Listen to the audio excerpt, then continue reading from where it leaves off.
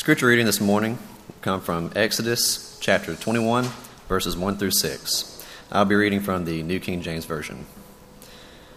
Now these are the judgments which you shall set before them. If you buy a Hebrew servant, he shall serve 6 years, and in the 7th he shall go out free and pay nothing. If he comes in by himself, he shall go out by himself. If he comes in married, then his wife shall go out with him. If his master had given him a wife, and she has borne him sons or daughters, the wife and her children shall be her master's, and he shall go out by himself. But if the servant plainly says, I love my master, my wife and my children, I will not go out free, then his master shall bring him to the judges. He shall also bring him to the door or to the doorpost, and his master shall pierce his ear with an awl, and he shall serve him forever.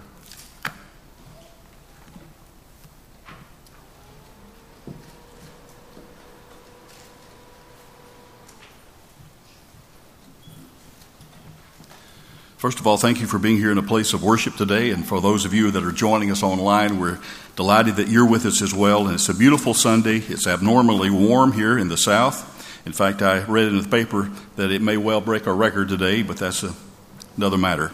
Welcome to Montgomery in February, right? It's a delight to see each of you here this morning. And Sam, thank you so much for the thoughts that you shared with us in directing our thoughts at the Lord's Supper table.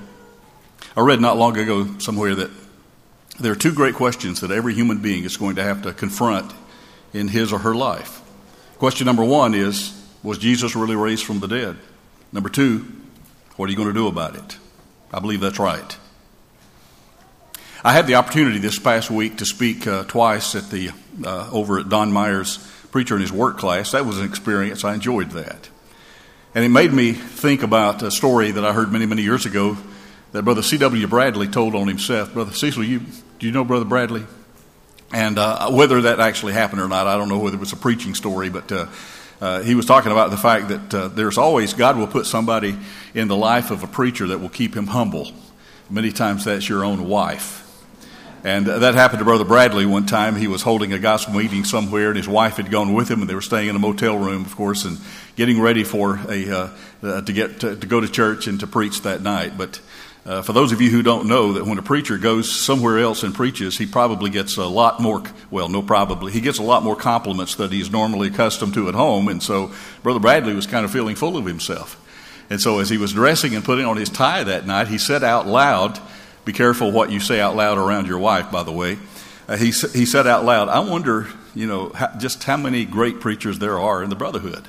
And her immediate response was, I don't know the exact number, but I do know there's one less than you think. So there's somebody who will always keep you humble, and those of us who preach need to remember that. We live in a very unique time. I think we all are in agreement on that point. The last year can you believe it's almost been a year since this pandemic started, but has been incredibly different. It's been weird in so many different ways. And yet we read in Ecclesiastes chapter 1 and verse 9, when wise Solomon said, there is nothing new under the sun. That axiom is so old and so often used that I think most people who use it don't even know that it comes from the Bible. But Solomon was right about that. And by the way, Solomon, who said that, it was considered to be the wisest mortal man who ever walked the face of the earth.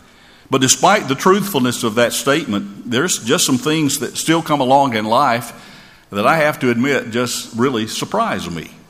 For example, growing up, even through my days in college, I don't remember ever seeing anyone except former servicemen who had tattoos. And yet today we see both men and women with tattoos. And some folks even have a good portion of their bodies just completely covered with ink. Ladies and girls used to wear earrings. And yet those earrings were attached to the outside of the earlobe. My mom used to call those ear bobs. Has anybody ever heard that expression? Ear bobs. And I used to wonder when she put them on, what does Bob have to do with this? But anyway, but it was only later that there came the fad of piercing the earlobe and then putting the ring or whatever ornament in the ear in that way and wear them in that fashion. And I don't really remember when ear piercing came into vogue for women. And I still have to say I'm a bit surprised when I see so many men who have their ears pierced, oftentimes both of them. In my day, that would have been considered girly. But I can also remember in the 90s when you began to see more than an ear pierced. The new fashion back then became to be body piercing. And so today you see quite a number of both sexes with tattoos and pierced ears, and even more with body and facial piercings. In fact, it wasn't that long ago at the Harley-Davidson dealership that I saw some guy who had so much ornamentation on his face he looked like he had fallen face first into a tackle box. You know what I mean? So that has got to be kind of the norm for us in our society today. And I want to assure you that it is not my intention in this lesson to either condemn or to endorse those practices. Although I would caution you to remember that body decorations of that sort, and especially tattoos, are normally permanent. And that beautiful, beautiful butterfly in just a few years is going to become a moth. Now, I want to take that thought and drop it into Scripture. And I appreciate very much Campbell reading that passage. I'm not going to reread it this morning, but I want us to appreciate what it is that's going on there. Because I want us to consider for just a few minutes this morning a song that we sometimes sing, and Art has announced that we're going to be singing as our song of invitation, that's called Pierce My Ear. And I would hasten to say that it has absolutely nothing to do with cultural fads and body piercings or enhancement. But that song, I think, carries a very real spiritual message nonetheless. Let me read the words to the song. And again, we're going to be singing it in just a few minutes. But the lyrics go like this. Pierce my ear, O Lord my God. Take me to your door this day. I will serve no other God. Lord, I'm here to stay. You had me at verse 1. That's a powerful statement. And then verse 2, for you have paid the price for me. With your blood you ransomed me. I will serve you eternally. A free man I'll never be. So pierce my ear, O Lord my God. Take me to your door this day. I will serve no other God. Lord, I'm here to stay. Lord, I'm here to stay. The song was composed by Steve Croft, and it's my understanding with a little research that verse 3 is credited to Matt Brassford, but I wanted you to know who wrote this beautiful song. And to me, it's a very thought-provoking, it's an emotionally moving song, but only if you understand its origin and the meaning of the song and the tradition and the custom behind it. Since Scripture dictates that we're to sing with the Spirit and with the understanding also, we need to be mindful of the songs we sing. We need to pay attention to the words, and I think that once they do, that they will mean even more to us. Me and I, in fact, had a conversation on the way over to the church building this morning about some of the songs that we didn't particularly care for when we were growing up. But now, as hopefully we have matured as Christians, those songs are deeply meaningful to us now because we're stepping into the river at a different place in our lives. But I would encourage you to really pay attention to the words of the songs as we sing them, because so many of them are just sermons within themselves. And if we don't pay attention to the words, then guess what? We're not worshiping, we're just lip syncing. So that's an encouragement to each of us to take some time and to expend some mental effort to really lock into the words of the song. So we sing songs of praise to God. We offer thanks and adoration to our Heavenly Father, and that's the primary thrust of the songs that we sing here when we're in a worship capacity. But we also sing songs to encourage and build one another up. Edify is the biblical word that usually is used in that context. And Colossians 3 verse 16 is where Paul talks for just a short period of time about the singing that we do in our worship. And he tells us that in our singing that we're also not just praising and adoring and glorifying God. I think that's the primary purpose. But a part of what we're doing is teaching and edifying and admonishing one another as well. At least that's what he said in Colossians 3:16. Now, let me say this also, because this I think is really a part of really appreciating this song. I can remember when certain youth songs or devotional songs, as we call them, first began to be sung in our worship assemblies. And I can remember the complaints that I heard about those songs, or many of those songs, when we first began to sing them, like there's not any meat in those songs. It's just fluff. It's all meringue and no pie. There's too much repetition. In fact, I heard somebody tell this little anecdote. You know the difference between a praise song and a worship song. A worship song is, oh, how I love Jesus. A praise song is, oh, how I really, really, really, really, really, really love Jesus. And so that was the criticism that was brought against those devotional songs because they're too repetitious, or some people would say they're too trite. There's not any spirituality or spiritual instruction in those songs. I would disagree with most of those criticisms for the simple reason that many of those wonderful songs are drawn straight from Scripture. How can you criticize that? There are actually texts of the Bible that are set to music, and many of them are so powerful in their message and so moving, I think, if we really appreciate what it's saying to us and communicating to us as believers. I would surely disagree then with the criticisms. I believe that there are many songs in our songbooks that we use in our worship services that are less spiritually minded and certainly don't come straight from Scripture as some of those songs that we used to consider to be just devotional songs. Now, with that in mind, that brings us to the song, Pierce My Ear, that I want us to think about together this morning. The song is taken from, as was just read, from Exodus chapter 21, and specifically the first 6 verses. If you want to keep your Bible open to that place, I would encourage you to do that. And by the way, on your own time sometime, you might want to turn over and look at the comparative reading in Deuteronomy chapter 15, specifically verses 12 through 17, and that'll kind of flesh that out for you. But it has to do with, and I'm sure you picked up on that in the reading a moment ago, it has to do with a Hebrew owning another Hebrew as a slave.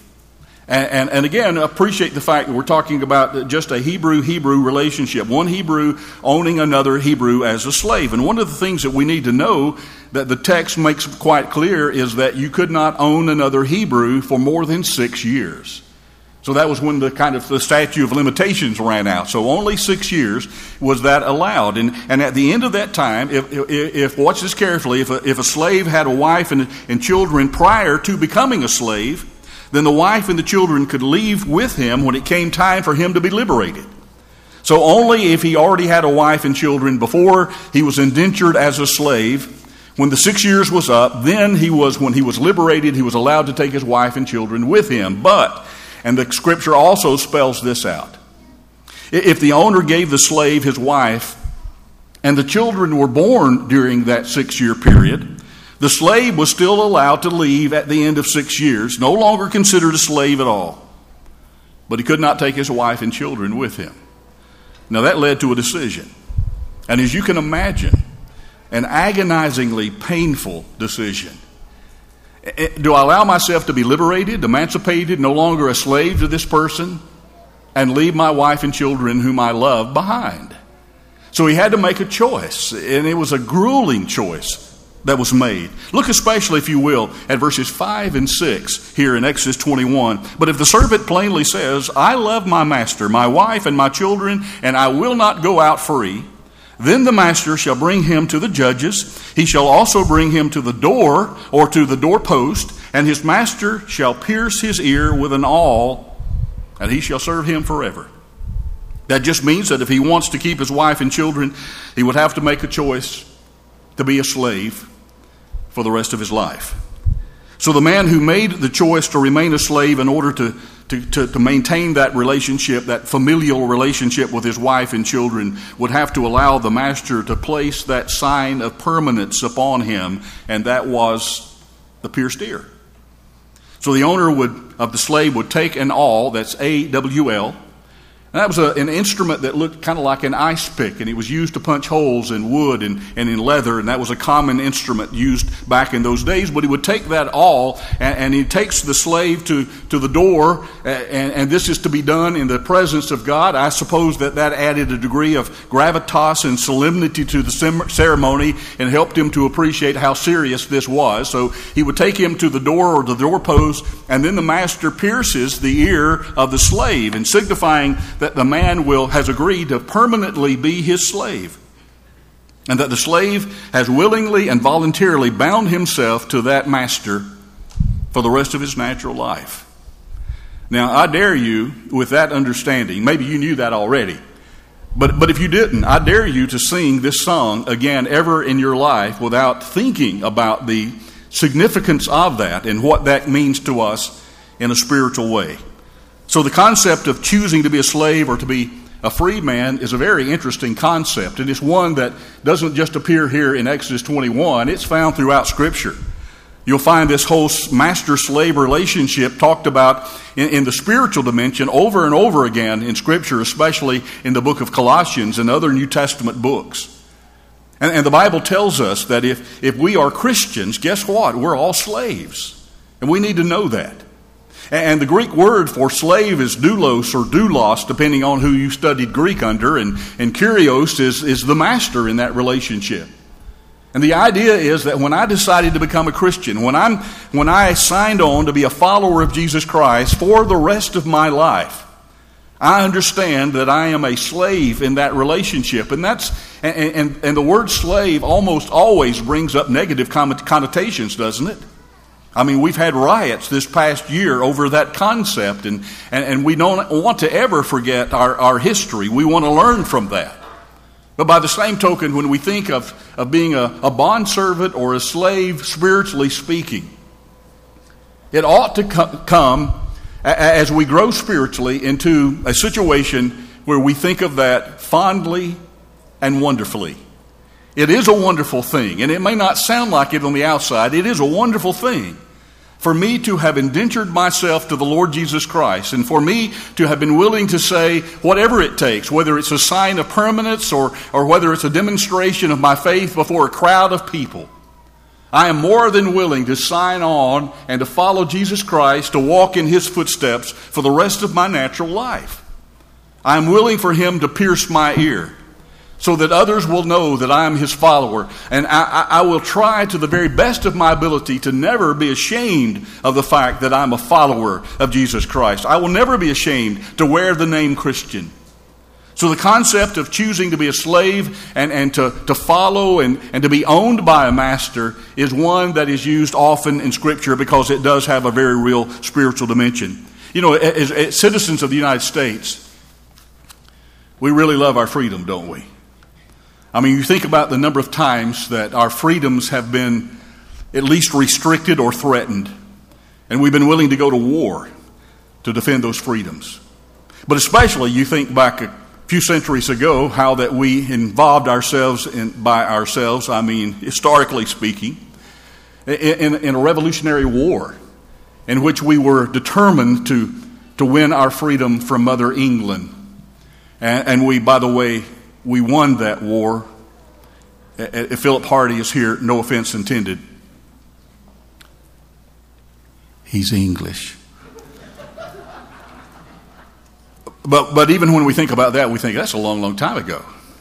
And maybe too often we tend to take our freedoms for granted. You know, sometimes even siblings are heard to argue with one another, and one will say to the other, "You are not the boss of me." I mean, you know, we learn to protect our freedoms very early in life. Think about being indentured to another person for the rest of your life. And that's what's being talked about here in our text in Exodus chapter 21. Now let me begin the application part of this lesson with a very simple, straightforward question. Do you know that if you are a Christian, that you are a slave? By now, I know that you know that. But in reality, everyone in this whole world is a slave to someone or something.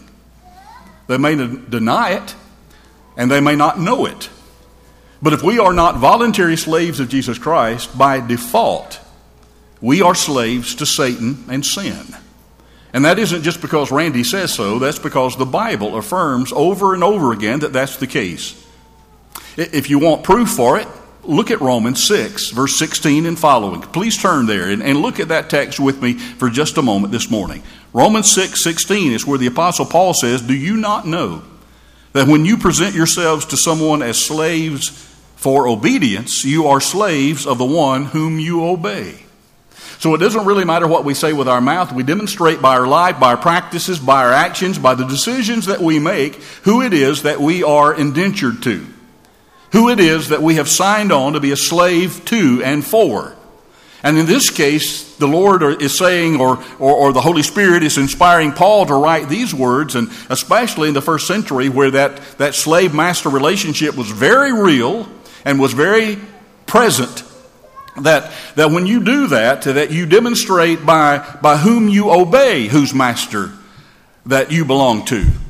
And then he goes on to say in verses 17 and 18, take a look at those two verses. But God be thanked, and remember he's writing to Roman Christians here, but God be thanked that though you were, past tense, slaves of sin, yet you obeyed from the heart that form of doctrine to which you were delivered. Some versions say to which you are committed. And then verse 18, and having then, we might add the word then, that's not in the text, but having then been set free from sin, you became slaves of righteousness. So God be thanked, not that you were ever lost in sin, but the fact that you used to be lost and now you are slaves of righteousness. That's the reason why Paul is giving thanksgiving.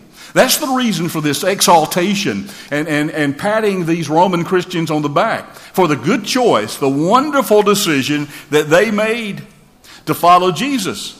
And to tell him, you can pierce my ear any time because I'm going to follow you. I'm going to be owned by you for the rest of my life.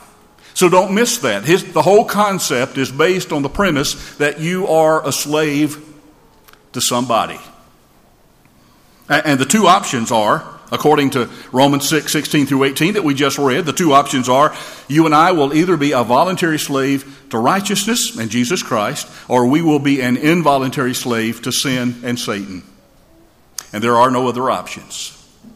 Jesus even said in the Sermon on the Mount, Matthew 6:24, no man can serve two masters. And so at some point, we have to make that spiritual decision in our lives. I hope that you are here this morning because you have already made that wonderful decision to follow Jesus and to say, he is my master, I am his slave, and I exalt in that fact. I honor him and I glorify him for that fact because I know that as my master, he will never ask of me anything of me that is not in my best interest.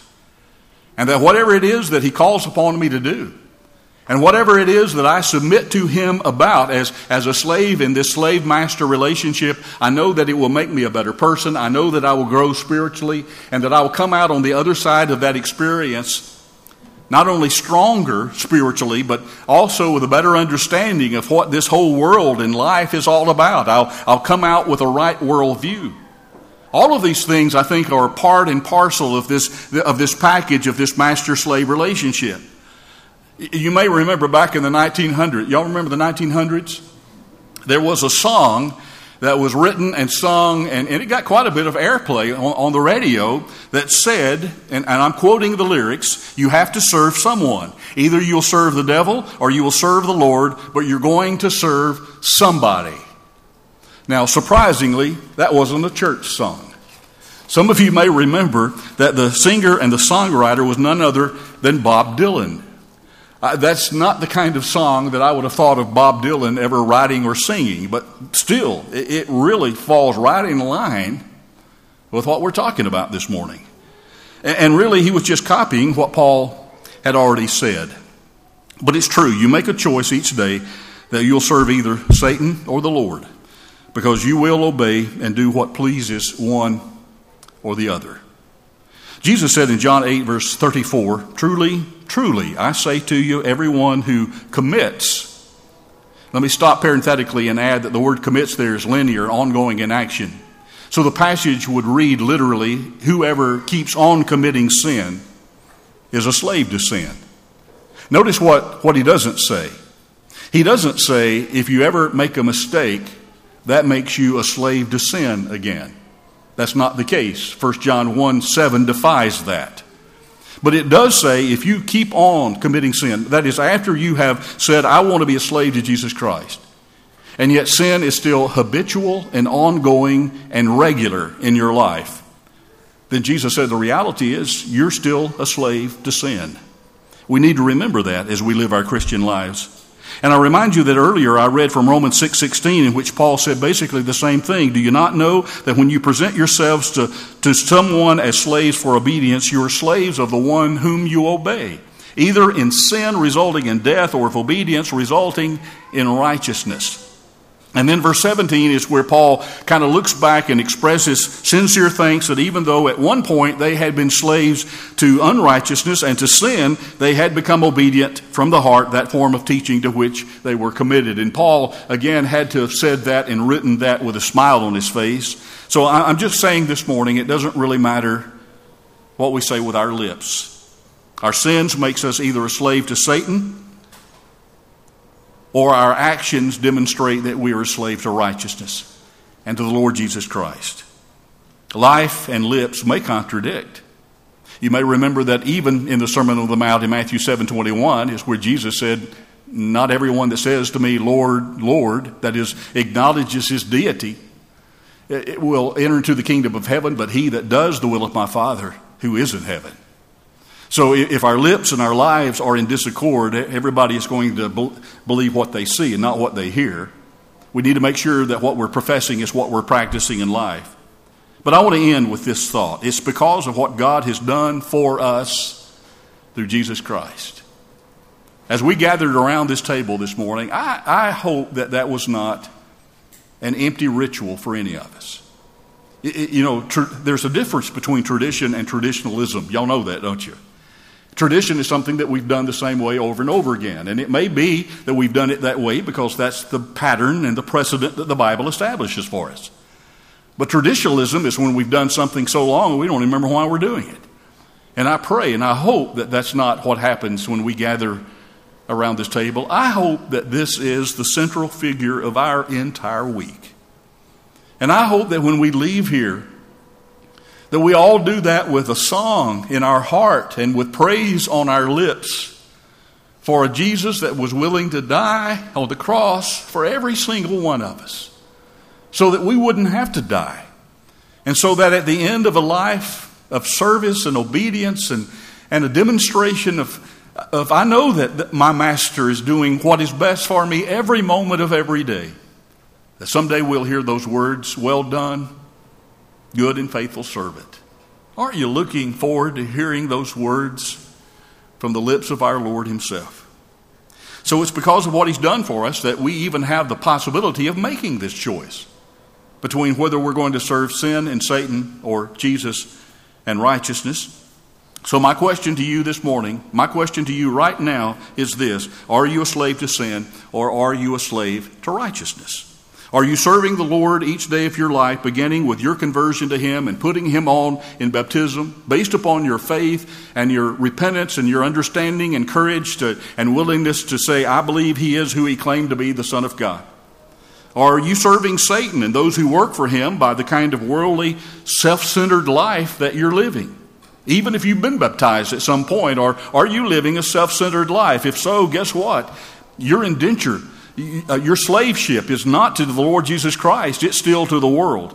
And it's a hard question, but it's one, folks, that just really needs to be asked. It's a burning question because eternity rests on how we answer that one question. And you have to make a choice. Can you sing truthfully and with meaning today? So pierce my ear, O Lord my God. Take me to your door this day, for I will serve no other God. O Lord, I'm here to stay. Whose slave are you? And you can come today in faith and obedience and become a voluntary slave to righteousness. And you can do it right now while we stand and while we sing.